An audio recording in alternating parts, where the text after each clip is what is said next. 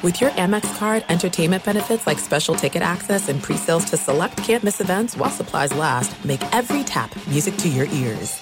What's up, this your boy Lil Duval, and check out my podcast, Conversations with Unc, on the Black Effect Podcast Network. Each and every Tuesday, Conversations with Unc podcast feature casual and in-depth talk about ebbs and flows of life and the pursuit of happiness. Unlike my work on stage, I tap into a more serious and sensitive side to give life advice and simply offer words of encouragement, yet remind folks to never forget to laugh. Every Tuesday, listen to Conversations with Unc, hosted by Lil Duval on the Black Effect Podcast Network, iHeartRadio app, or wherever you get your podcasts.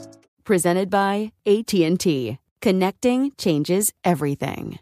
At Bet365, we don't do ordinary. We believe that every sport should be epic. Every home run, every hit, every inning, every play. From the moments that are legendary to the ones that fly under the radar. Whether it's a walk-off grand slam or a base hit to center field. Whatever the sport, whatever the moment, it's never ordinary at Bet365. 21 plus only. Must be present in Ohio. If you or someone you know has a gambling problem and wants help, call 1-800-GAMBLER. You may know Jackson Pollock, the painter famous for his iconic drip paintings. But what do you know about his wife, artist Lee Krasner? On Death of an Artist, Krasner and Pollock, the story of the artist who reset the market for American abstract painting. Just maybe not the one you're thinking of. Listen to Death of an Artist, Krasner and Pollock on the iHeartRadio app, Apple Podcasts, or wherever you listen to podcasts.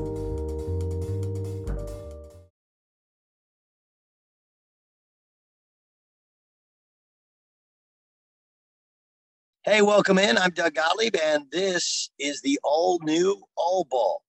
Man, do we have a great podcast for you. I'm super excited. There are times in your life when you reconnect with somebody and it's a different stage in your life and you view them very differently. When I played at Oklahoma State, I had these imaginary rivals, I became a guy who, my worth, my value was based upon if we won and how many assists I had. And so there were a couple of guys who were competitors of mine at the time, one of which is our guest today. His name's Mark Dickel. He's originally from New Zealand. He's got a fabulous personal story. He's been a prodigy, a player, and a coach. Wait to hear how he gets the head coaching job of the Albanian national team. Let me start, though, with a couple of different things here, basketball-wise, before we get to my talk with Mark Dickel. First thing is the love for Michigan. I love Michigan. I think what Juwan Howard's done is amazing. As I pointed out on Twitter, it's not just Juwan Howard. It's the people he hired, especially a guy like a Phil Martelli or a Sadie Washington. Phil Martelli had been a Division I head coach for a long time. Of course, most notably, he was the legend of St. Joseph's. And Sadie Washington, who turned down Western Michigan, his alma mater, to remain as Michigan's assistant coach. You get guys who know what you don't know. And that doesn't mean you don't know basketball, but college basketball is very different. And what Juwan has done is hire people who know what he doesn't know and empowered them. And they're a beautifully coached basketball team. He's also not like shoving his son down our throats and playing him all the time. He's letting him earn his minutes, and everybody gets his year back anyway. We'll see how they do against Ohio State this week. Is look at their schedule and who will they play. Even the Penn State game, which was a escape at home, they didn't play at Penn State. Had played Illinois, had played Indiana, play Ohio State here this upcoming weekend, and played Iowa. So the best team in the Big Ten they haven't played, so it inflates their record some. Does it mean that they stink? No. Does it mean they're one of the 3 elite teams in the country? Not yet. I think that has to be proved. I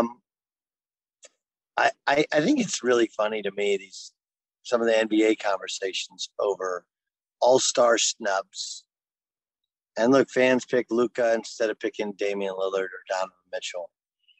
I think Damian Lillard's having a better year. I think Luka had a much better year last year in the second half of the year. And doesn't that deserve any sort of recognition? I don't know. It's a fantastic question. But I think it's interesting on how guys get really bent out of shape over all-star selections in an all-star game that none of them want to play in. Also, they don't want to play in a game that they approve. Like Player Association approved the All-Star game. There is no discussion about having. I don't think they should have it. I think it's a waste of time. Can't hang out, can't go out, only no fans there. It's going to be super weird. But if you agreed to doing it and it was an effort to keep all your money, then guess what you have to do? You have to do it. All right, I thought you'd like this. Mark Dickel just got back from being the head coach of the Philippine national team. Just had back surgery, so he's been on the shelf a little bit. We had a great talk. Take a listen. So there's a bunch of things to get into. Let's just start with your current state. You had just had back surgery? Yeah. So 3 weeks ago, just got sick and tired of hurting all the time, So just went back in and I had a surgery 15 years ago. Actually had it done in Athens when I was playing over there, and the surgeries are so much different now. So they kind of went back in and cleaned that one up, and L4 discectomy. So wait, so you were brave enough to have a surgery in a foreign country like that? Yeah, I was told don't ever do that. Don't ever let them cut you there. Go home and let them cut you at home. Yeah, it sounded right, but at the time, man, I liked the idea of getting that money too, right? So, so that kind of played into that. But no, the surgery over there was good. It was just like so different now. Like nowadays, the surgery is like half an inch. Back then, it was like 3-4 inches. They cut you open, right? So definitely back in there, cleaned it up. I mean, it already feels much better. It's just getting older, man. You have a slow rehab now. It's going to take forever to come right. So was it like a herniated disc, or what's that? Yeah. What's the actual diagnosis? Yeah. So I had a protruding disc just sitting on the nerve on my right side, and L4, right? So they kind of go in there, shave it down, and all that nerve pain going down my right leg stopped straight away. So that was really the major uncomfortable part of it, So once that nerve pain went away, I started feeling like I could walk around and do stuff again. It's one of the first things you learn when you're doing this side of it is a protruding disc. Protruding disc. You have to make sure you're protruding disc. If you say disc quickly, what's protruding is not what you want to have protruding. Yeah, right. I hear you, man. Okay, so look, obviously our paths crossed when we played against each other twice, and you led the country one year, and I led the country another year in assists. You've gone on to playing and coaching, and I've gone on to my thing. But we grew growing up. What was your first memories of basketball? Well, my first memories of basketball were kind of like the NCAA tournament, like one shining moment, right? Like we didn't get a whole lot of basketball in New Zealand growing up. It's such a rugby-dominated country that, my dad was a coach, and he wrote to a lot of coaches in the States to get like books, VCRs, Beta, whatever the tape was back then. Betamax. Betamax. So really, man, that was kind of my initiation. So all the schools that were good back then, in the 80s and 90s, they're kind of the same dominating kind of now. So like back in the day, it was, North Carolina, Georgetown, kind of grew up like with that as the focal point, like what my dream was to try and make college, right? Because but what was like your hometown New Zealand is where? Dunedin, New Zealand, right at the bottom of the South Island. Go any further, you're at the Antarctic. Okay, so I'm guessing got to be cold in the winter, right? Cold in the winter? Really cold in the winter and not that warm in the summer. Kind of temperate climate. Like we might get snow down to sea level every now and then, but we get that southerly coming from the Antarctic, man, and that's not too warm, right? So anytime the winter or the wind comes from the North Island, it's warm. Anytime it comes from the south, it's cold. So growing up over there, man, different place. Okay, so again, give me the did you live in a house, an apartment growing up? Again, you're talking about my only knowledge of New Zealand is that The Lord of the Rings was filmed somewhere around New Zealand, which looks beautiful, but that's not all of New Zealand. Okay, so give me I grew up in Orange County, man. It looks like everything out of the 80s that you would think of. Most of the houses look the same. They're all small lots or whatever. And you had to go to a park to shoot hoops. What was you growing up? What was it like? I had a house. I lived really close to the ocean, everywhere in New Zealand, around the coastline. So, I'd walk down my driveway. We're kind of in the ocean. We had a hoop in my house, which was kind of rare for New Zealand. And, not that many people back there played, as opposed to now where it's actually challenging rugby is the most played sport, thanks to Steve Adams.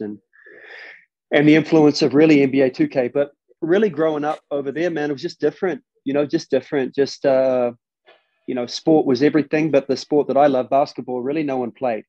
So I kind of leaned on my father a lot, influence and drills. Where did his passion for basketball come from?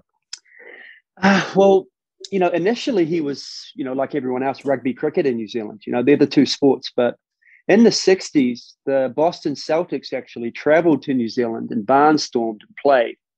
And he played basketball in our area, and he actually played against the Celtics. So that was kind of when he kind of fell in love with basketball. Red Auerbach took teams over there, and I think 2 years in a row they went there. So he kind of got the bug from that.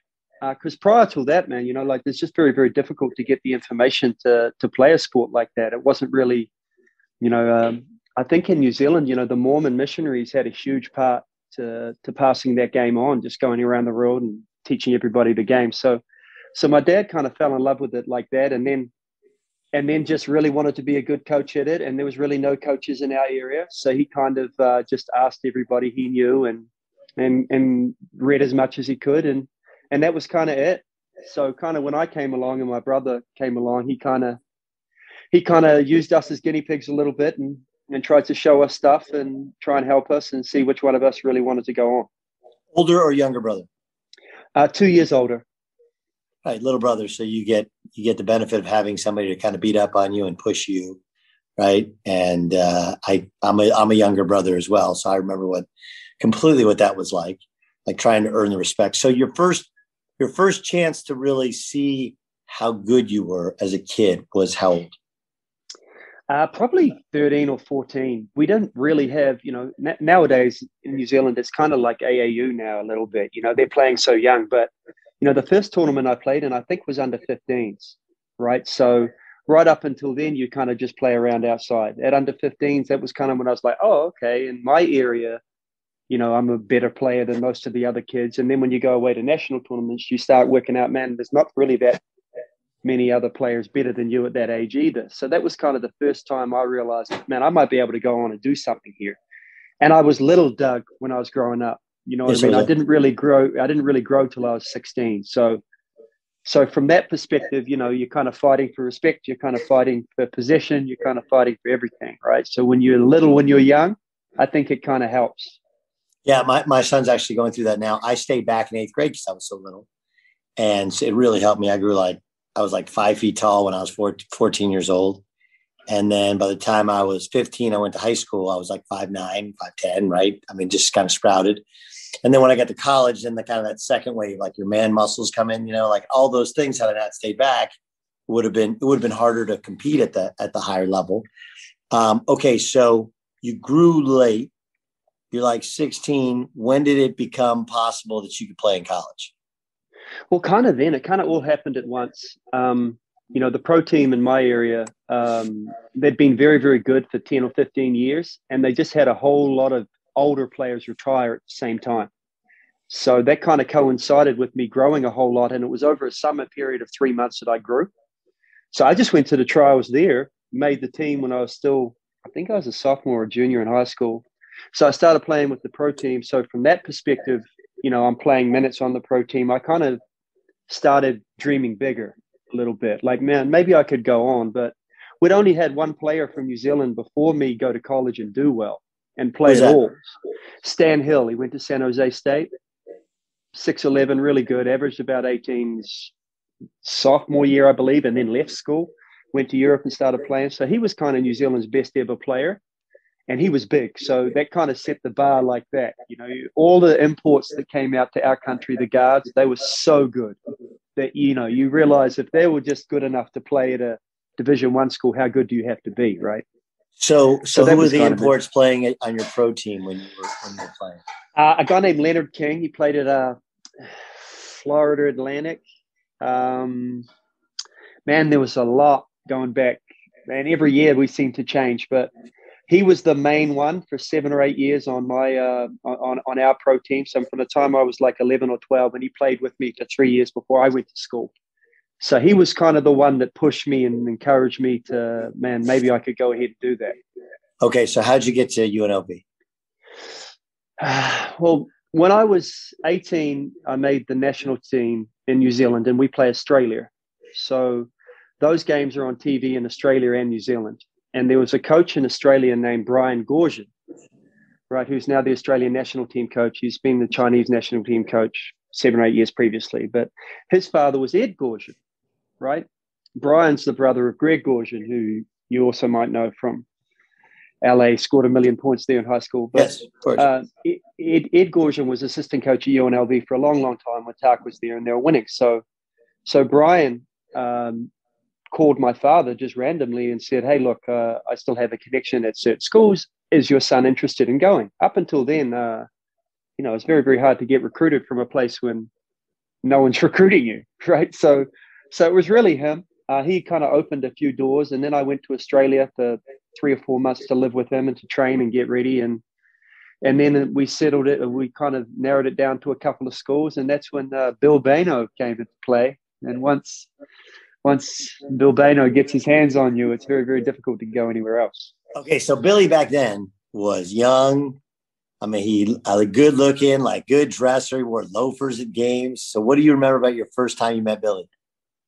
I just thought he was cool, right? Like that was he was cool. The first thing, he was cool. And like he treated, he was one of the rare ones that treated you like an adult already, right? So, and he was honest with me. He said, man, you're going to have to really work if you want to play. He didn't guarantee me anything, but he was the first coach that I kind of connected with, right? So it was easy, man. He came to Australia twice. We hung out. And just him working out with you. And that's really his genius. He's just so good at helping you get better and see what you need to work on and relating with you like that. That's where we always connected, was on the court. So it was easy, man. I just believed in him. At that point, I didn't know who else he had on the team. I'd never visited Vegas. I was just really going off him. Had you been to America before? I had been a couple of times, because back in the day with New Zealand national team, we'd come and play like everybody's exhibition games. So right. We'd just take hidings, man, from everybody, right? So we'd play TCU one night, and then we'd play UCLA the next night, and we'd play USC the next night. So you're kind of on a hiding to nothing, but it was great because you got to see, the schools and up close what they're doing, but just how good the players were and how much you'd have to improve. Had you been to Vegas before? I had. We'd kind of gone through Vegas. So I'd been there for a day and a half, but man, I was so young and naive at that particular junction. I had no idea what Vegas was, right? This is it. We've got an Amex Platinum Pro on our hands, ladies and gentlemen. We haven't seen anyone relax like this before in the Centurion Lounge. Is he connecting to complimentary Wi-Fi?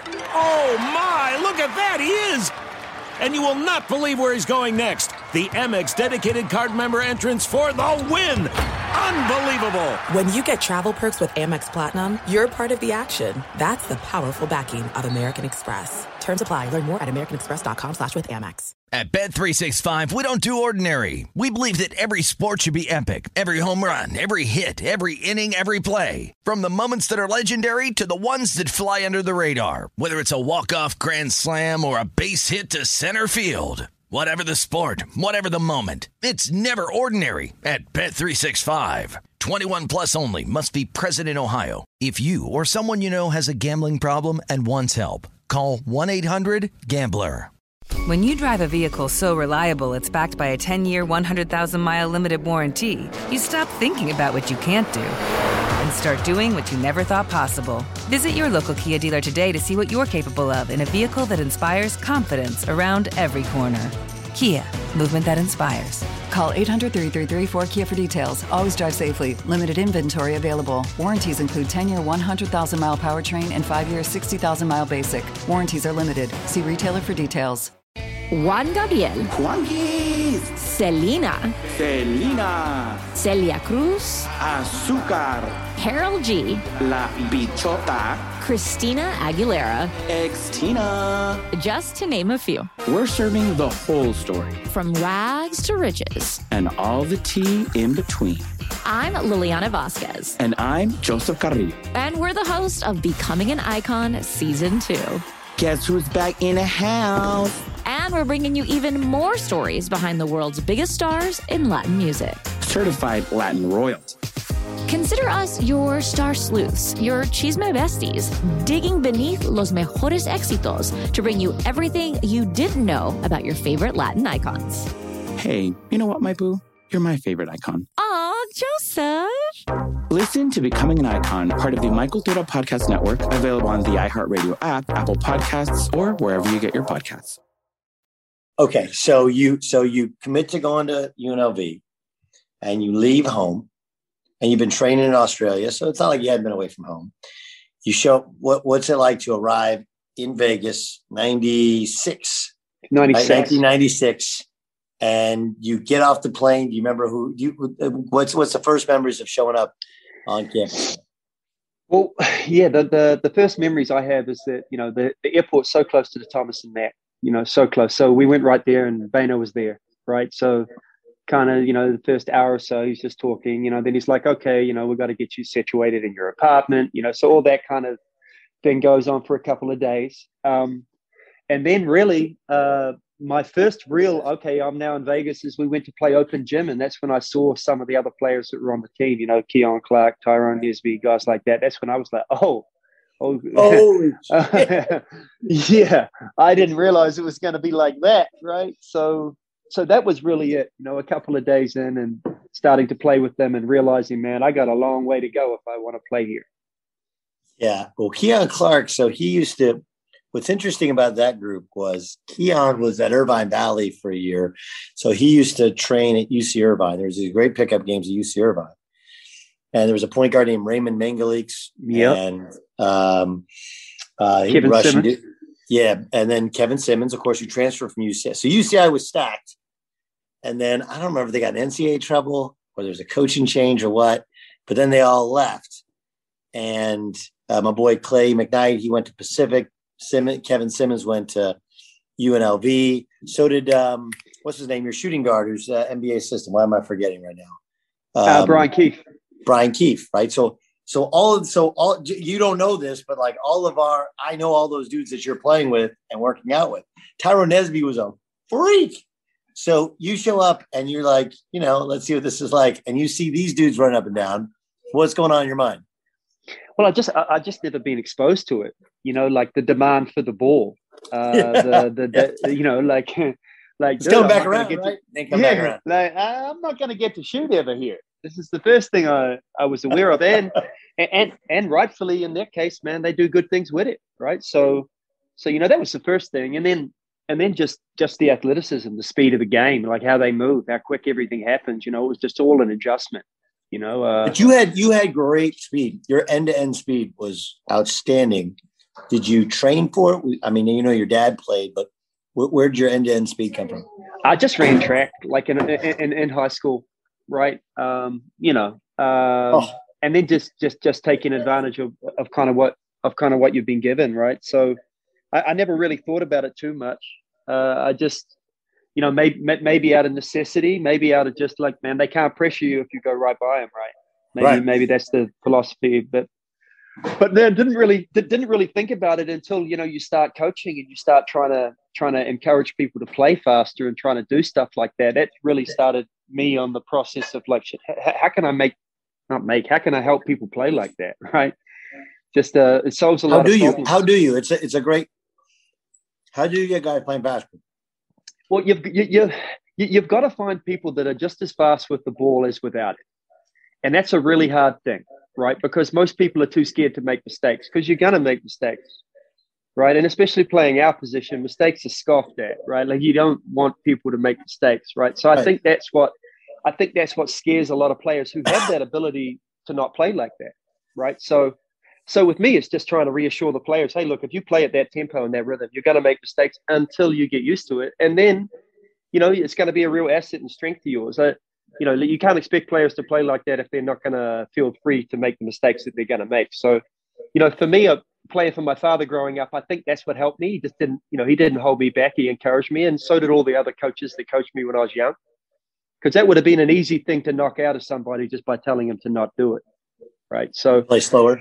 Yeah. I mean, just to play slow. With me, one of the things you try and do is I've tried this with little kids, is you have them run up and down the court as fast as they can and time them.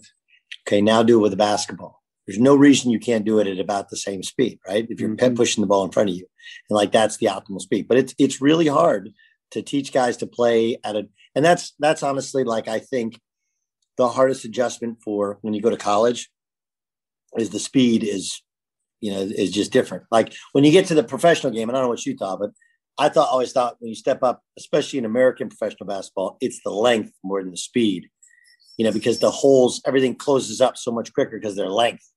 But the difference in high school to college is guys play harder and guys are way faster. Right. Right. And it's hard to replicate. And you have that in youth basketball where you play, you play a team from the city and they're going to get after you and they just have speed. There's no mismatch. They have speed at every position. And you have to learn to play at your own pace within their pace. And that's a really hard thing to do. Mm-hmm. Okay. So you're at UNLV. I'll give you my first memory of when we came to play you guys. Okay. So the year before I got there, so you're 96, 97. You guys went to Stillwater and Tyrone Nesby dunked on Alex Weber. And like for my entire 3 years in Stillwater, we'd always pull up that tape and Big Alex would almost want to cry because it was one of the nastiest dunks I've ever seen. Right. But by the time we got around to playing you guys, it was your junior year, both of our junior year. And I was in a shitty place with Coach. And I remember you guys had Sean Marion, you had Brian Keefe, you have Kevin Simmons, you got Kaspers Kambala. Like, you got a squad. So what was it actually like to play them? Be honest. Look, man, it's not letting the cat out of the bag. We were just too loose. Everything was too loose. Like we just had too much talent, if there's such a thing, and just too loose. Like if Billy had that job now, it'd be a different world, right? A different world. But at that time, hey man, we're all around the same age as he was. He's 29 years old when I came here, right? He was 29. I didn't realize he was so young. Yeah, man. So we're playing you guys. So we're playing you guys, right? And Clay McKnight, who was on that UCI team, he flew in. He played early in that day for Pacific. And I'll never forget, game was kind of a wrap with like 4 or 5 minutes left to go. And Kaspers comes up at the free throw line. I go, yo, what you guys get into tonight? We're like, what? What you got? We're like, we're going to the Hard Rock, the Circle Bar at the Hard Rock. See you there. We had never, like, that shit just doesn't, like, look, we play we live in a small college town. Nobody stays the night afterwards. Definitely nobody hangs out with the team they played against. But he was cool. Like, he was the scariest dude I had ever looked at competing against.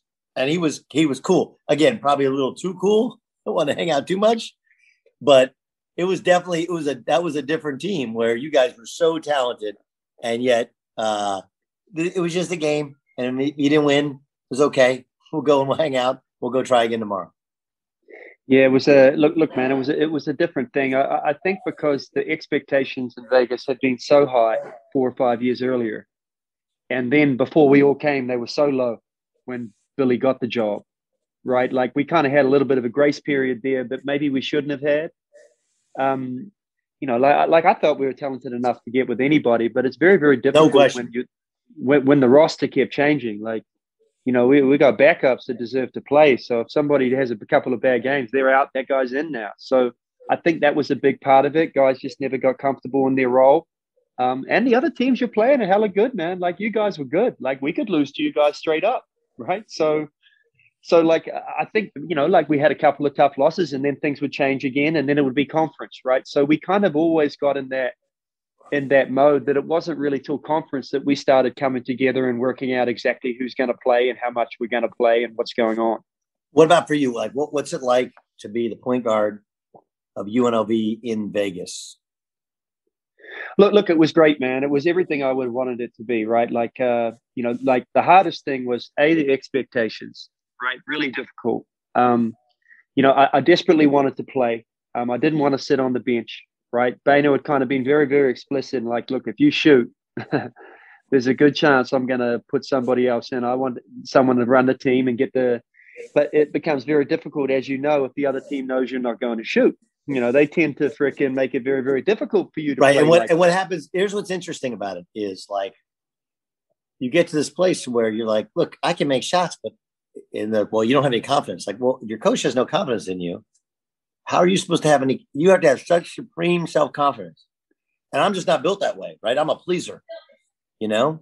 And I'm just assuming you're that way, where it was just like, hey, why don't you shoot? Like, well, because if I missed, the dude would take me out. So I don't want to sit out. So don't shoot. And then guys start playing off you, and it's hard to watch college films sometimes. Yeah. I was, I kind of went through it like the sophomore year. We had a couple of guys at my spot get hurt. So for the last 15 games, he kind of let me play, and we won our conference, went to the tournament. My junior year, first half of the year, I hurt my ankle. So I wasn't really 100%. That kind of junior year was a wash, even though we had a really talented team. And then my senior year, everyone left. So he kind of let me do whatever. I could shoot, I could play, and there was no one else who could take me out. And that's kind of how my career felt, right? Like if I would break it down, it was like, all right, my senior year, yeah, like I understand why he did it, because we didn't have the super talent that we had previously. So you get done playing at UNLV. What happens? I get done playing at UNLV. I'm trying to get ready for pre-draft camp, so I get hurt, right? Have a bad injury. Go back to New Zealand. 4 or 5 months, I do nothing. I go to the Olympics for New Zealand. We automatically qualify because the Olympics is in Australia, in Sydney. So we go there with New Zealand. We get beat badly by everybody. Wasn't a great playing experience. Who'd you play? We played everyone, man. We were in the group with USA, Serbia. Well, they were Yugoslavia then. I believe Croatia, Lithuania, China, and Angola. We beat Angola. You got Angola. I was like, at least give him Angola. Give him Angola. Yeah, right. But so after that, I actually signed in Australia for my first 2 years. I played for Brian Goorjian over there again, which was really good. He kind of taught me a little bit more about the pro game. So and you kind of rediscover your game too, right? You're like, oh, yeah, man, like definitely, it's different. Like the college thing. You don't realize it. You're in your own little world, right? The moment you're out of it, you're like, dude, all right, wow, that was like it never happened. And then you're right on to being an adult, right? So my first couple of years, it was like, okay, this is a totally different game. You just can't play like that anymore. You got to give these other guys a chance. You're playing with some 35, 36-year-old guys that aren't trying to run up and down like that, right? So it was just trying to figure that stuff out, work it out. He was great, really patient, a great teacher. So work with him a lot. At the end of my second year there, he came to me and was like, man, you should go to Europe and try and make as much as you can. That was kind of the word. He kind of pushed me out the door, so to speak. He said, it's time for you to go over there. Who are the Americans you played with Goorjian? I had a guy named Daryl McDonald. He's very, very famous over there. He's played there for about 15 years. And Jamal Mosley, who's now assistant coach, and that's your guy. So Jamal Mosley played for my dad from San Diego. Played for my dad in AAU, and then obviously went to Colorado, and now he's at some point destined to be a head coach. It's really crazy. Like I was doing this thing I have youth teams now, and I was trying to tell these parents, like, look, Cameron Sufi is an assistant with the Wizards. Like we played together since like 4th grade. Miles Simon's an assistant with the Lakers. We played together starting in 5th grade. Like you start kind of going through like.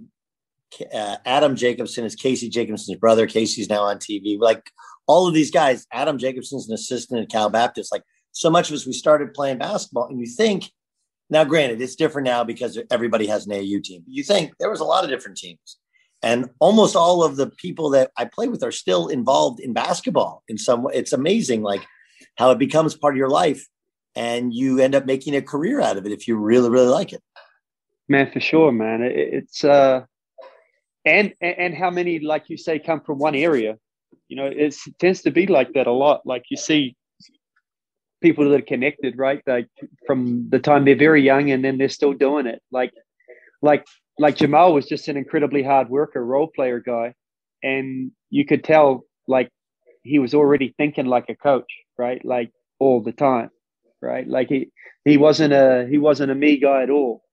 Right, which isn't great to play as an import overseas where you're not. It's really hard. It's really hard. Right? Like it's so interesting. And what I found interesting about it is, I feel like, and I think Australians especially, but also other Europeans, like they don't like the American style of a little bit more me than we, right? Like it's just not how they want to play. On the other hand, if you're coming in as an American, you're expected to be able to get the ball and go get buckets when they need a bucket. So it's like, we don't really like the way you play, but we know we need it in certain instances. So you go be you, and then you got to fit in with us the rest of the time. Man, 100%. Like they want you to be like that on the court, and they want you to be like them as much as you can off the court. And that's kind of what they want, because, they're getting you in there to do some things that the guys on their team can't. That's why they're getting you there. So they're expecting you to be able to do that. So, I kind of saw from Jamal that the enjoyment level for him wasn't the same as what it was in college. I could see that straight away. Just the expectations different. Whereas in college, he had such a good system, coach, all that. He really enjoyed it there at Colorado, as opposed to, it's just hard, man. You know what it's like. You play overseas. It's not easy. A couple of bad games, man, they're looking at you sideways, right? So I can see him thinking coaching already. Everybody thinks it's a vacation. Oh, you go to Australia. It's awesome. It's like a vacation. Like, yeah, no, you have to do a job, and they can send you home if they don't like you. Very simple. This is it. We've got an Amex Platinum Pro on our hands, ladies and gentlemen. We haven't seen anyone relax like this before in the Centurion Lounge. Is he connecting to complimentary Wi-Fi? Oh, my. Look at that. He is.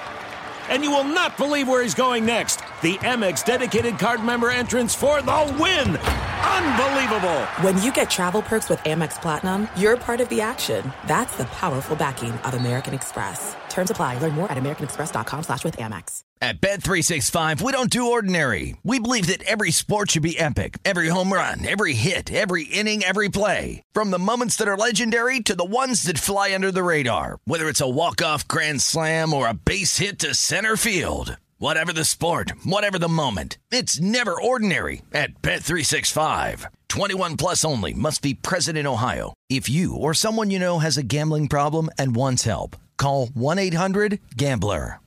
Juan Gabriel. Juanquis. Selena. Selena. Celia Cruz. Azúcar. Karol G. La Bichota. Christina Aguilera. Ex-Tina. Just to name a few. We're serving the whole story. From rags to riches. And all the tea in between.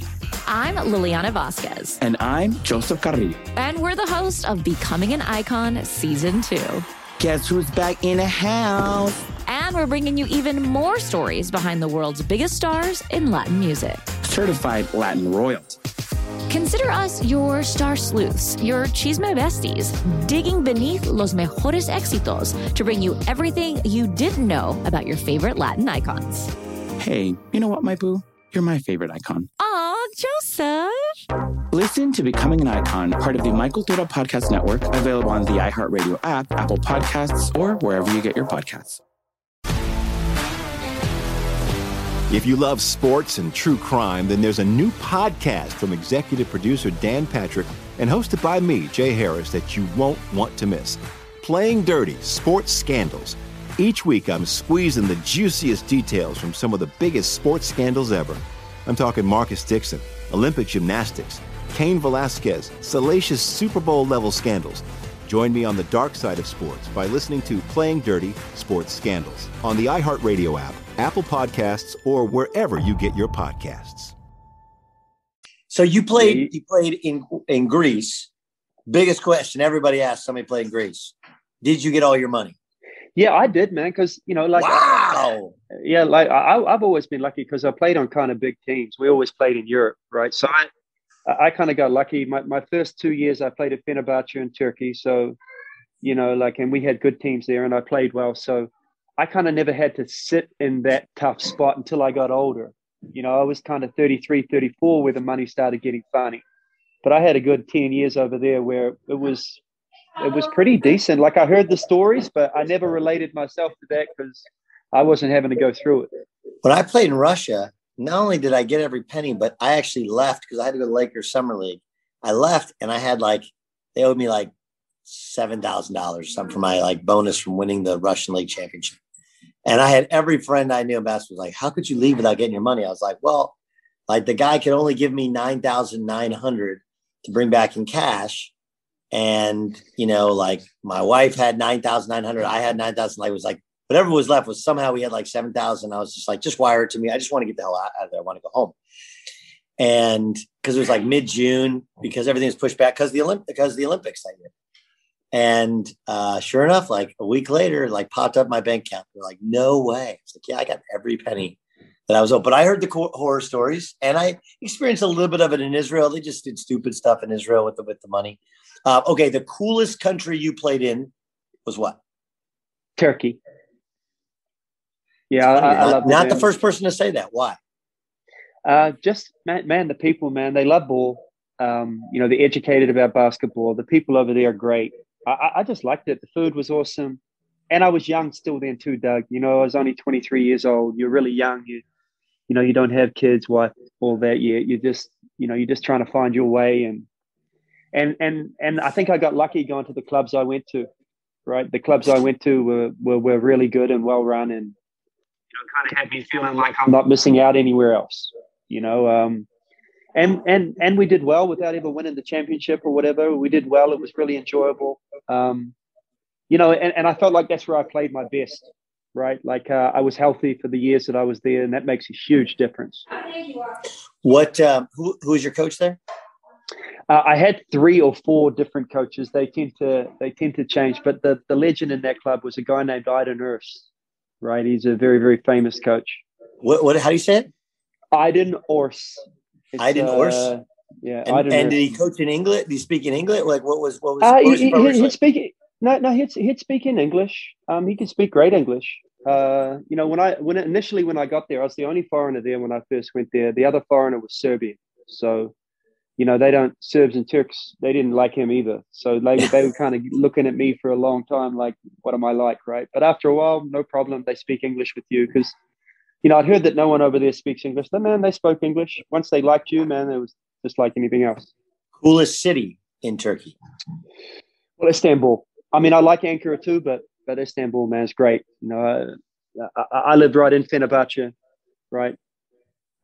Beautiful place, man, right on the waterfront. What favorite food? And I like all the different soup, man, over there, like in the soup and bread. I remember the coffee in Turkey being unbelievable. Like I'm a big coffee guy, and I remember Turkish coffee where they had that stuff. They heat it up on some rocks or something. I don't know. Yeah.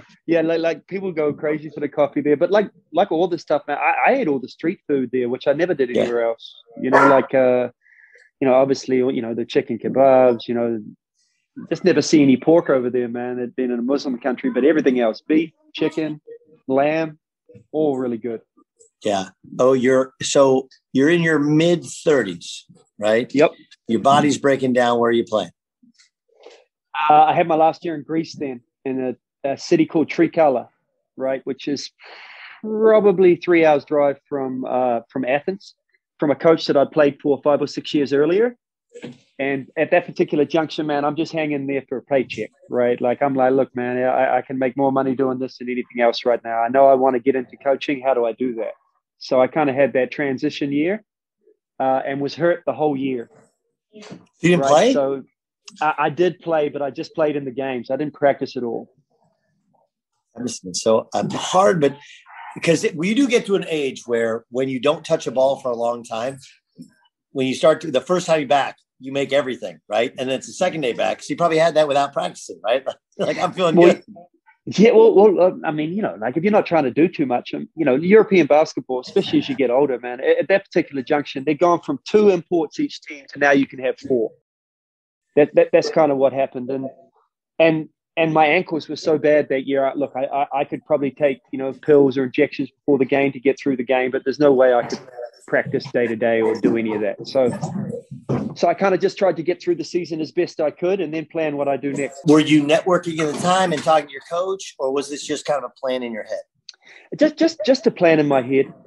It's really hard because I'd always wanted to coach in college in America. That was always my dream, right? But it's just so hard to know where to start. I mean, a whole lot of my friends were doing that already. A lot of the people that mentored me, and that was what they were already doing. And at the same time, my kids are young now. they're 4, 3, and 1, right? So I'm kind of in my mind, I'm like, man, I'd love for them to see New Zealand, where I grew up, because I knew if I came back here and got in the system straight away, that's all they would have ever known. They're all born here in Vegas, which is not a bad place to live at all, but I definitely wanted them to know where they're from, or where I'm from at least, right? So I started looking at opportunities in New Zealand, which was kind of different because there's not a whole lot of coaching opportunities over there. So what was your first coaching job? My first coaching job was in New Zealand. It was as a director of development. So what that is for that area, you're kind of in charge of anything that's not the professional team, right? So any of the age groups, so from under 10, under 11, under 12, under 13, you've got to try and find coaches and make sure that they're working on the stuff that you think they should be working on. And I coached every age group from under 8, under 10, under 14, under 18, under 20. And I still played on our pro team, and I was player coach of that team, right? And I played pretty badly and coached relatively well when I was on the sideline, and vice versa when I was in the game. Very, very difficult to be a player coach. So you're player head coach? Yeah. yeah. Very, very interesting. Like my dream. It sounded good, especially when you start, I combine 2 jobs, I make double money, right? No, It's not really that simple, right? So really, because the season in New Zealand's only for 4 months of the year, so the pro season. So we kind of play in between the Australian season. So, that's only for a short period of time. My real job was coaching, director of development in the area that I grew up, Dunedin, right? What, so like, did you still have a passion, like to go to the gym and work with kids? Did you find yourself immediately passionate, or were you like, man, it's hard to get up and go to the gym every day? Well, I guess I was lucky because I just got a group of kids where I was from that love basketball. So they gave you the energy to want to do it, and they were all different ages. There's probably 40 or 50 of them, all from like 11 through to 16 or 17 that really didn't have the aspirations, but just loved the game. So, our school started at 9 o'clock over there. So I in the morning. So I kind of got everyone in at 6:30 and we started training for a couple of hours. So that's kind of what gave me the impetus to really want to do it. Right. Okay. So 6:30 in the morning. How old were these kids? All different ages, boys and girls, from say 12 to 16 or 17. Okay. So what's your philosophy with, say, you got an hour. My 11-year-old son's right here. So I need to, so you got an hour with 11s and 12-year-olds. What do you want to focus on? Or skill development, and then let them play for 10 minutes at the end. You don't play until all the skill development is done. Most important skills, obviously shooting, passing, dribbling. So you just work on the same generic fundamentals that you want everyone to work on. So you try and get that over with. If you have 2 hours, or if you have an hour, you just break it down so that you don't ever let them play to the point whereby they feel like they're coming every day to play. That's for their own team or their own coach on their own time, right? They're coming there to work on their game and try and get better. So, that was really the change in what I wanted to stress, because, most of the teams that I'd ever been on, the coach just talks about what the team is running and what the team is doing and executing and all that. I kind of went all the other way and was like, I don't care what we're going to run, but I want everyone to be able to shoot, dribble, and pass. So you have to have the requisite skills. I think when I first started coaching kids, you get super frustrated by, you tell them to do things and they don't do it. But then you start to realize, like, hey, did I actually coach those things to you? Did I teach you how to do it? So the process of like breaking things down. And so now what I've kind of taken to, and I've always done this a little bit as a broadcaster, but pointing out, when I first got into broadcasting, there was a guy named Dan Steer. And Dan hired me, and he hired Fran Fraschilla. And he said, look, what you do as an analyst is you got to answer the question why, right? There's a lot of people that tell you what, but you don't need to see what. Everybody has a television. They can see what just happened. Oh, that's a great dunk. Yeah, no shit, right? How did he get open? Why? Where is the mistake in the defense? Right. All the stuff that when we watch film as players, with coaches, or as a coach, like we point things out. How can you do that in a concise fashion? Well, so I've started doing that with kids, which is like, one, you do the fundamental drills, then you do something bigger, and then you blow the whistle when something happens. For example, we do a drill that my dad always taught. It's called monkey in the middle. right? Very simple. 15 feet apart, one guy in the middle, he's challenging the ball, you're faking a pass and making a pass, right? But so oftentimes you get into, you're playing against the defense and a kid gets it on the wing and he's got somebody cutting into the post or standing open, and you've got to blow the whistle and you say, this is why we did monkey in the middle. There's a defender in between you and where you want to throw the basketball, and you can't just throw it straight away. Right? You got to fake high and throw low. And so I think I totally agree with you. It's like the fundamentals are the fundamentals. Like they're there for a reason. And so oftentimes you're torn because you want to have the fun workout, but the fun comes from when you actually can master the rudimentary skills. And that's a hard thing for little kids, is like, hey, you just got to trust me. If you do this passing, catching, and cutting, the actual playing stuff gets way easier. Yeah, man. And like you said, man, most kids nowadays, they want it immediately, right? And the fundamentals do not come immediately. They take their time to come to you, right? So it's just trying to make that process fun, and young people make it fun, man. They make it fun for you because they get so much enjoyment out of just playing. As you get older, that tends to be the first thing to go when it becomes a job, right? Whereas when you're around young people, man, they keep you young. That's a great point. And it's something that I felt when I played professionally, which is like, I wanted to win. I'm a competitor. I want to win every game.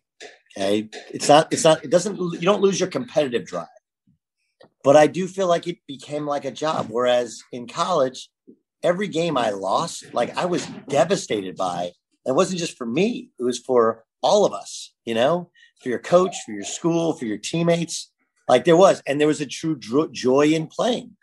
I didn't necessarily have the joy in practicing. I didn't, you get to college practice after a while. You're like, oh, we used to go forever.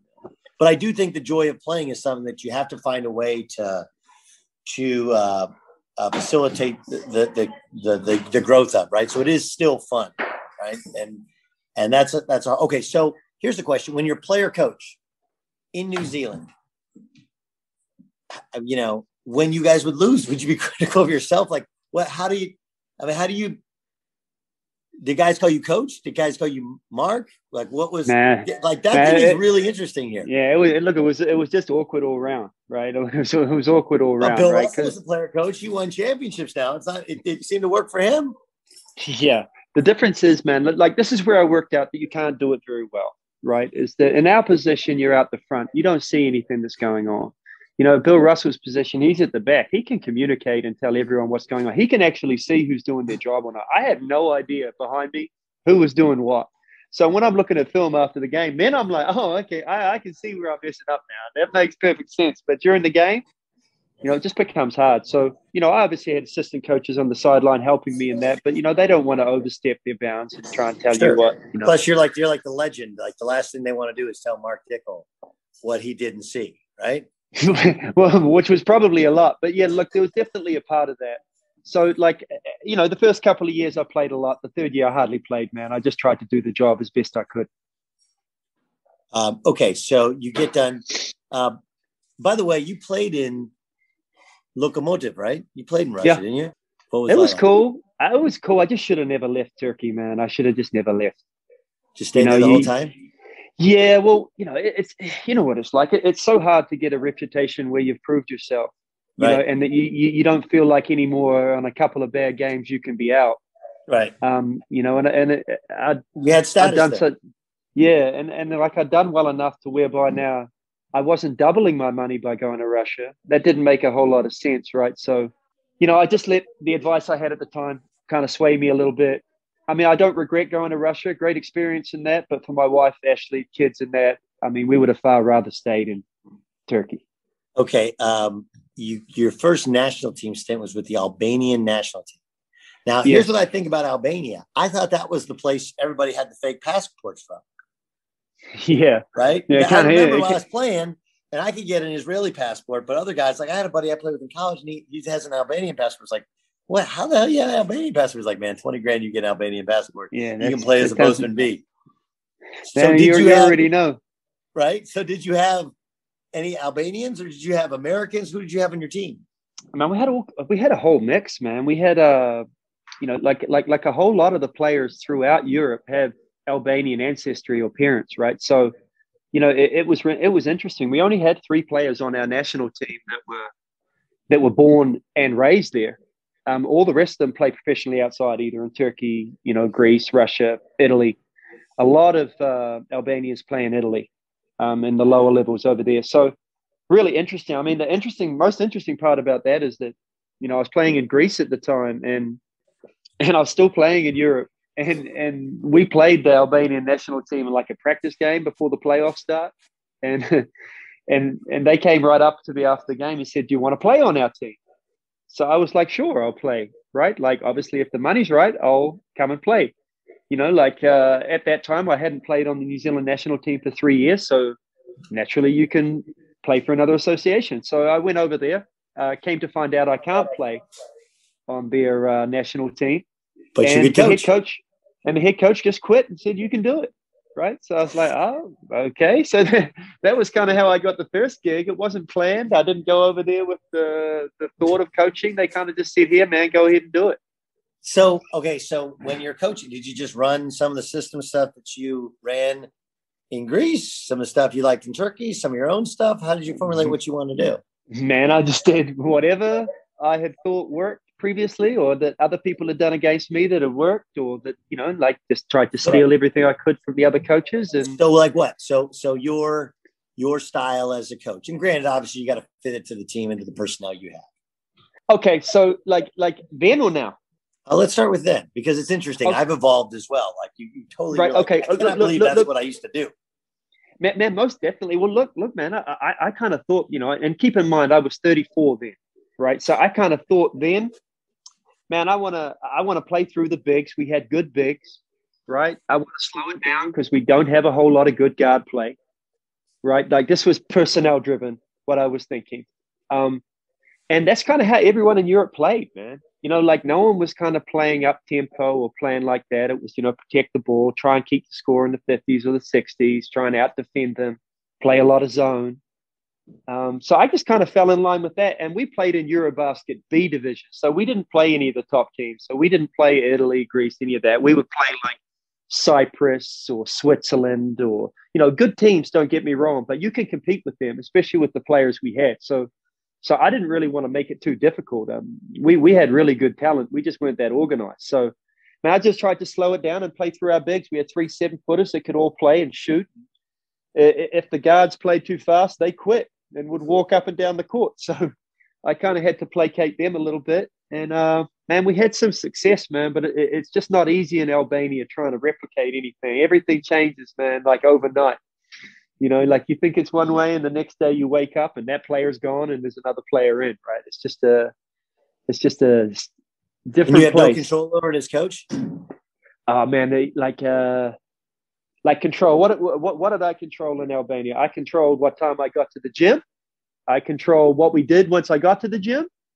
And I controlled who came in and out of the game. Other than that, I was just following orders, man. That's a different place. Okay. Your most recent stint was with the Filipino national team, right? Yes. What was it? Because I know there's an incredible passion for basketball there, but they just have no size. They just have no, like Jordan Clarkston's like the only thing, right? They hope they can get him back to come play. Like how'd you get that gig? Well, 3.5 years ago, kind of was outgrowing New Zealand, started looking at opportunities elsewhere. Right. So, got the opportunity 2 3/4 years ago to go to Manila and coach a pro team over there, Talking Text. Bano had actually coached that team in 2003. Yeah. So that was kind of the connect with the team over there. So went over there. Our team was really successful outside of winning the championship, which is very, very difficult to do over there. I mean, there's so many talented players and talented teams, but just like you said, no size. And especially internationally, that's what traditionally holds them back. So usually what happens is they naturalize a big guy, right? So, previously the big guy they naturalized was Andre Blatch, but he actually retired, or they said he's no longer on the team when I got the job. So we just went with straight Filipinos. We have one young Filipino who's over playing with the G League select team, Kai Soto, who's pretty talented, right? But he's kind of an old school big, right? He's kind of like not really that athletic, but can really play, really skilled. But he didn't play on the national team with me when I was there. So, we didn't have a whole lot of size. We just played quick, put 5 shooters on the court and spread everyone out and try and take advantage of the opportunities we get. Give me your craziest Philippines story. Well, just my first day there, man. Like I'd obviously been in places where the traffic is bad, right? But so I get there at like 5:00 at night on a Friday, and it takes me 5.5 hours to get to the place I'm staying at.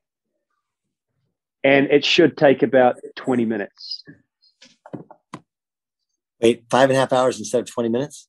And it should have taken about 20 minutes. It took me 5 hours to get, and that was when I was like, oh, I don't know if I can deal with this place. I'm not going to tell my wife, Ashley, about this traffic because she will not want to, it was like that one, right? It was, I just couldn't believe it. And we didn't move. We didn't move.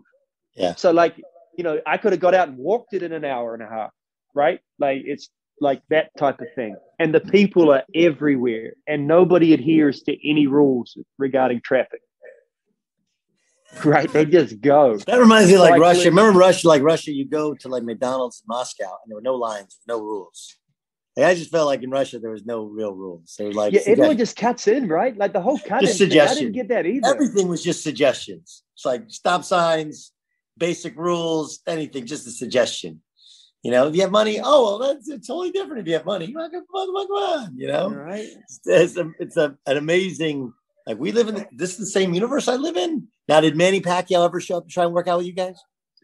No, but I did see him at a couple of games, and that he's just obviously a god over there. They love basketball over there. It's it's what they know, man. And and it's really interesting because they're not suited for that game at all, right? No. Like body type wise, it should be really soccer or football or something like that, right? But man, they love it. They know it. They're really educated in it too, and great fans. Like the PBA over there that I coached in the Pro League, great league, really good players. Been a long time running. No, it was good, man. Like really good basketball education, but 2.5, 3 years was long enough. Yeah, that's a lot. Okay, so now what now? Well, now, man, just trying to get on something over here. I felt like I'm kind of 10 years into this coaching thing now, and I'm 44. I see a whole lot of my friends and colleagues and that guys I played with are over here excelling, right? Kind of really proud of them, but want to get amongst it, man. I think I have a lot to offer. And just love the game. I watch as much as I can. You've seen it from so many different angles. It's interesting that you've coached, but this from playing. Like if you've played in all these different countries and all these different systems, like it's like when Nash got the job, when people were like questioning, like, well, he hasn't coached before. Like, have you ever played point guard? Right? Why did he get all that hate? What was that about? Like, if there's anyone who's born to coach, if there's anyone who for the last 30 years you would look at and be like, dude, it looks like he's coaching the team out there. It kind of looks like he's doing all that. Because you are like, it's so different than footballing. Right. And look, I think quarterbacks could do it, but quarterbacks, they have different meeting rooms than everybody else. Like there's 5 guys and you can't hear your coach most of the time. Right. And guys barely pay attention to their coach. Like the point guard is everything. And the idea that like, well, you have to have, don't get me wrong. There's lots of administrative stuff that you don't know how to do. Okay. And you have to learn. I think substituting is an art. But I think most point guards know who should be in and who should be out. And you can look at a guy and know if he's gassed and he's tired, but it's more administrative stuff. And in college, it's about recruiting and boosters and all the other shit. But the actual basketball stuff, like, dude, that's a wrap. I've seen this 15 times over. I know exactly. I've seen this puzzle. I know the answer to it. Right. That's what it feels like. The harder part is getting the kid who hasn't seen enough to instantly react. How do I teach him so that he instantly reacts? My issue is, and sometimes you'll have a guy who's a longtime assistant coach. Well, he's been a longtime assistant coach. We're like, look, if you've sat there, you have a lot of ideas, but you've never put them in play. And you've only seen it from the perspective of your system. Whereas if you've played, like, how many do you know how many countries you played in? maybe 8 or 9. Okay. And then how many different coaches? 20, 25? Yeah. Right. And everybody sees, and though you don't agree with most of the shit they tell you, you learn something from every guy. Right? You're like, ooh, I didn't think of that. Like that was kind of cool. And like you said, like all the stuff that worked, you want to do. All the stuff that didn't work, you don't want to do. And the stuff that and then you try and coach the way you want to be coached. And sometimes it works and sometimes it doesn't because it depends upon the kid. But I agree with, like, even without all of your coaching, like you've lived 50 different basketball lives as opposed to most guys. I think the problem you'll run into is in the college game, you know, it's so much of it's about basketball families. Now, so some Aussies may help you, right? Right. Because New Zealanders are like, you guys are like cousins, right? So I mean, they may hook you up. But what I found in the college game is it's a lot of your head coach is the head of the patriarch of the basketball family. And those are all your connections. Whereas, you know, Keith's in the NBA and Billy before he took a break's in the NBA. And your guys are kind of in the NBA. And you guys are kind of in the NBA. So that's where it's weird. It's like it's not necessarily on merit, more of who you know and what basketball family you're. Yeah, look, man, I'm well aware of what you're saying, right? But my kind of feeling is, man, I'll just do whatever I got to do to get an opportunity. And if I get an opportunity, once I do, it's going to be a wrap, man. I'll just take my opportunity and run with it. You know, it's interesting. I had a conversation with Dan Dockage, who's a former coach, now broadcaster, on the show. And we were talking about, and this is where it fits perfectly to me and you, is if you don't have a point guard in college basketball, it's going to make you look like a bad coach, even if you're not. And you look at a lot of these teams that are struggling this year. Duke's point guard play, not good. They lost theirs early to the NBA draft. Kansas, I don't know why Dotson left for the NBA draft. You know, Michigan State, you lose an all-time great point guard leader. You don't have it. What is it like for you to try and teach somebody to be you, right? You were a leader. You were the consummate, and you sacrificed your scoring for your team. What is that process like for you to try and teach somebody to do the subtle things that you instinctively knew how to do for 20 years as a pro? Just personality, man. Personality traits are huge, right? Like, is he inherently unselfish? And if he is, it's going to be easy to make that guy understand exactly why you should be unselfish. And, you know, the problem nowadays you find is that so many people think they're a scoring point, right? Or so many people evaluate their success each game based off how many points they get, right? So, you know, it's the game's changing all the time, but the idea that the player with the ball is going to make the game easier for everyone else is still strong, right? Yeah. So how do you get people, you know, how do you get players to understand that?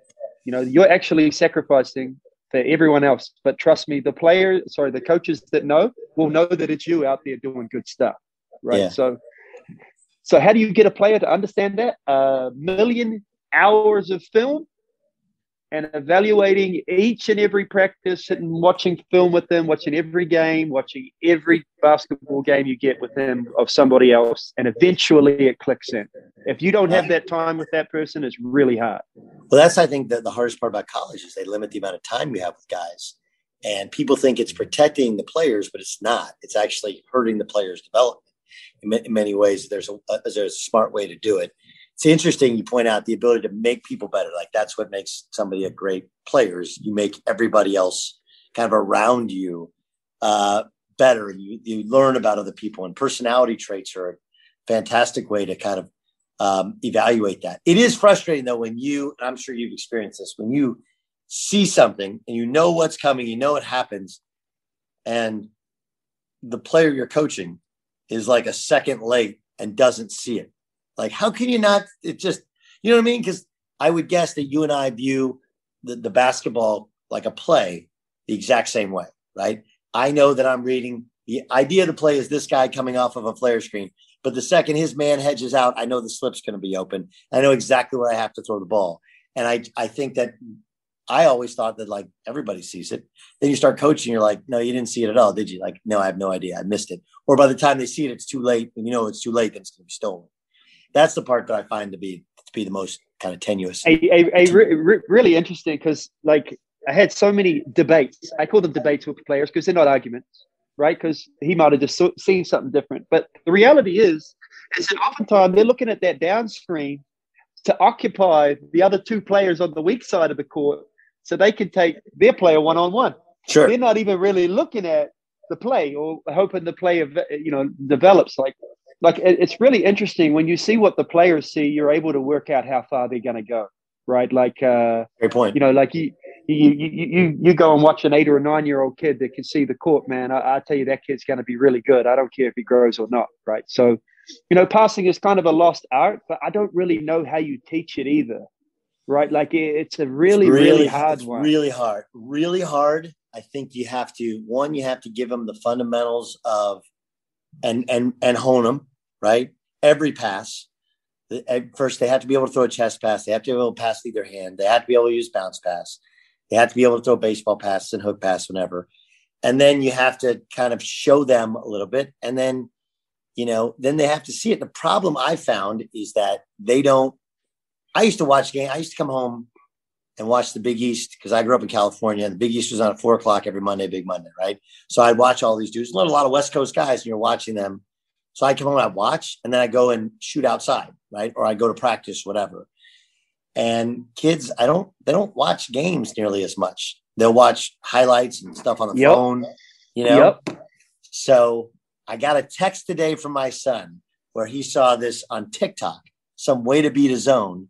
And it's kind of what I've been telling him, but it's the first time he's ever shared with me a video. And I was like almost in tears. Like, this is beautiful. It's beautiful. Can't believe it. Okay. Dream scenario for you in 5 years. You're where? Doing what? Man, I'll be a head coach of a college team somewhere.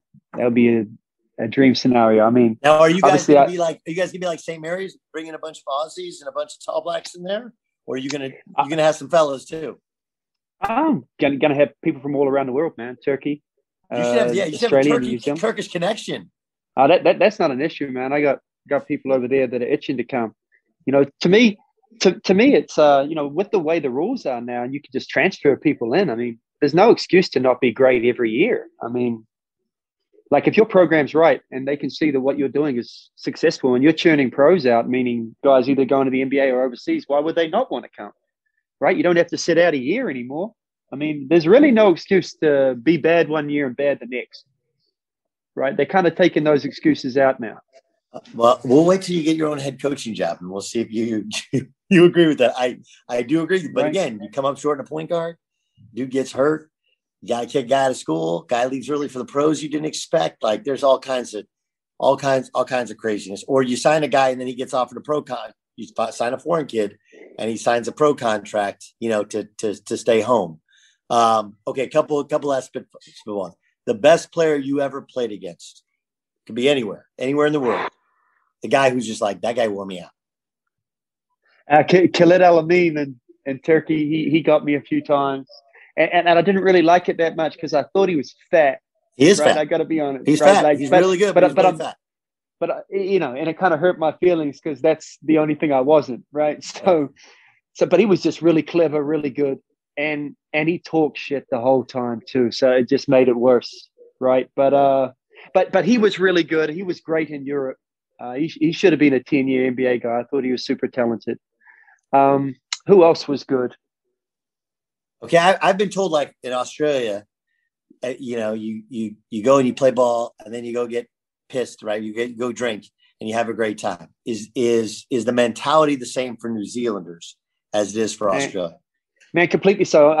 I'm not a drinker, never been a drinker, so that's not my thing. But yeah, that's completely it, man. Like, there's two games. There's the game on the court, and then there's the game afterwards. So they're trying to win both of them, right? But this is also culturally what makes it so enjoyable to play there, is that players on both teams are all cool. There's not that animosity or hatred or envy or any of that. They play hard in the game and then have fun off it.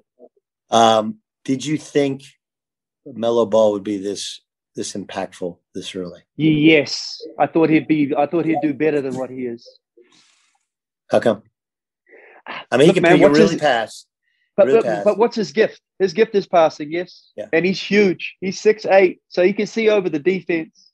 So it's just the matter of opportunities. When I saw him play in the Australian League, the first thing I noticed is, man, he sees over the top of the defense. He sees everything.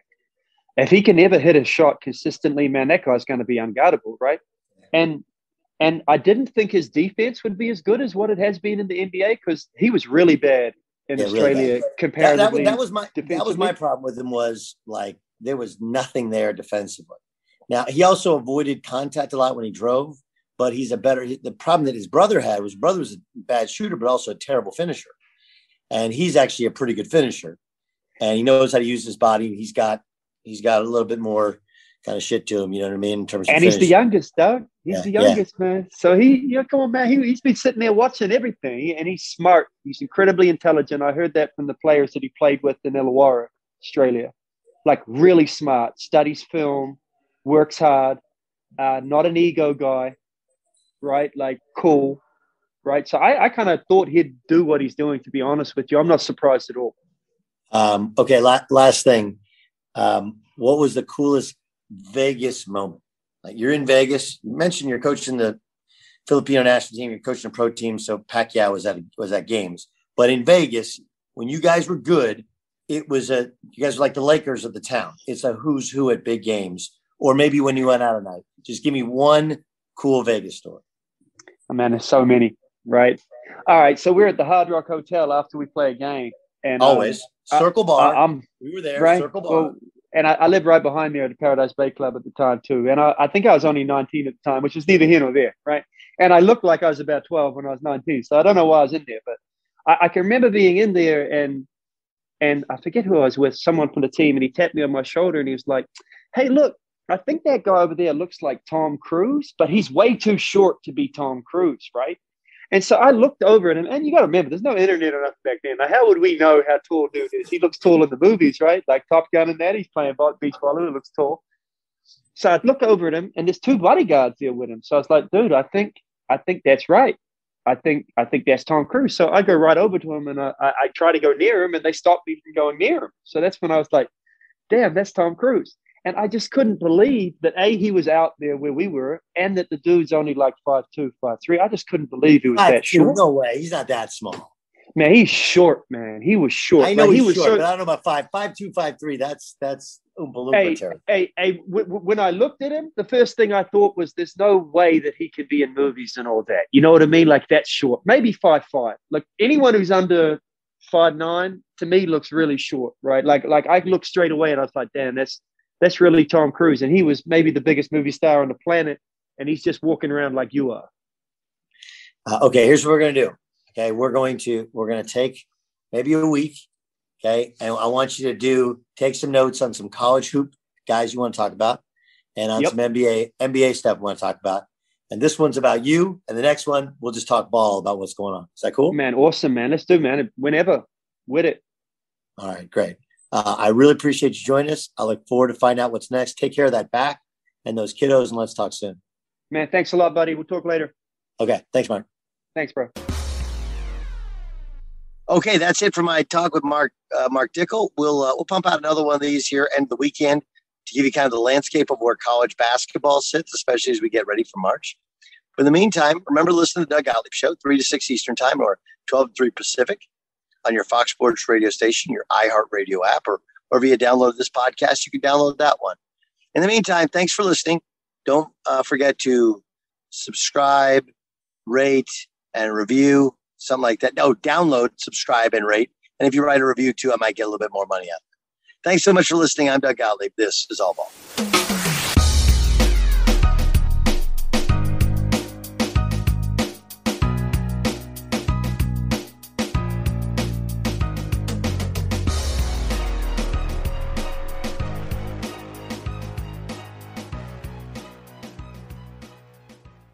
At Bet365, we don't do ordinary. We believe that every sport should be epic. Every home run, every hit, every inning, every play. From the moments that are legendary to the ones that fly under the radar. See for yourself when you sign up today and get $150 in bonus bets when you bet just $5. Whatever the sport, whatever the moment, it's never ordinary at Bet365. 21 plus only. Must be present in Ohio. If you or someone you know has a gambling problem and wants help, call 1-800-GAMBLER. Terms and conditions apply. You may know Jackson Pollock, the painter famous for his iconic drip paintings.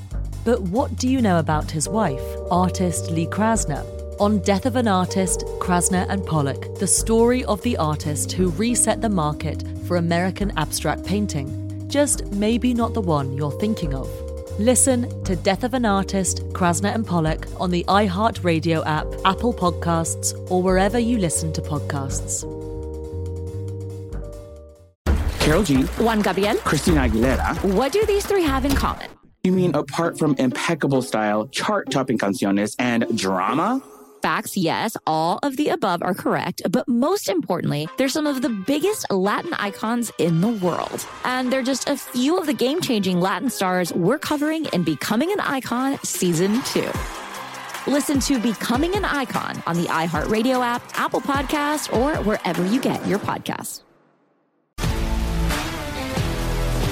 If you love sports and true crime, then there's a new podcast from executive producer Dan Patrick and hosted by me, Jay Harris, that you won't want to miss. Playing Dirty: Sports Scandals. Each week, I'm squeezing the juiciest details from some of the biggest sports scandals ever. I'm talking Marcus Dixon, Olympic gymnastics, Cain Velasquez, salacious Super Bowl-level scandals. Join me on the dark side of sports by listening to Playing Dirty: Sports Scandals on the iHeartRadio app, Apple Podcasts, or wherever you get your podcasts.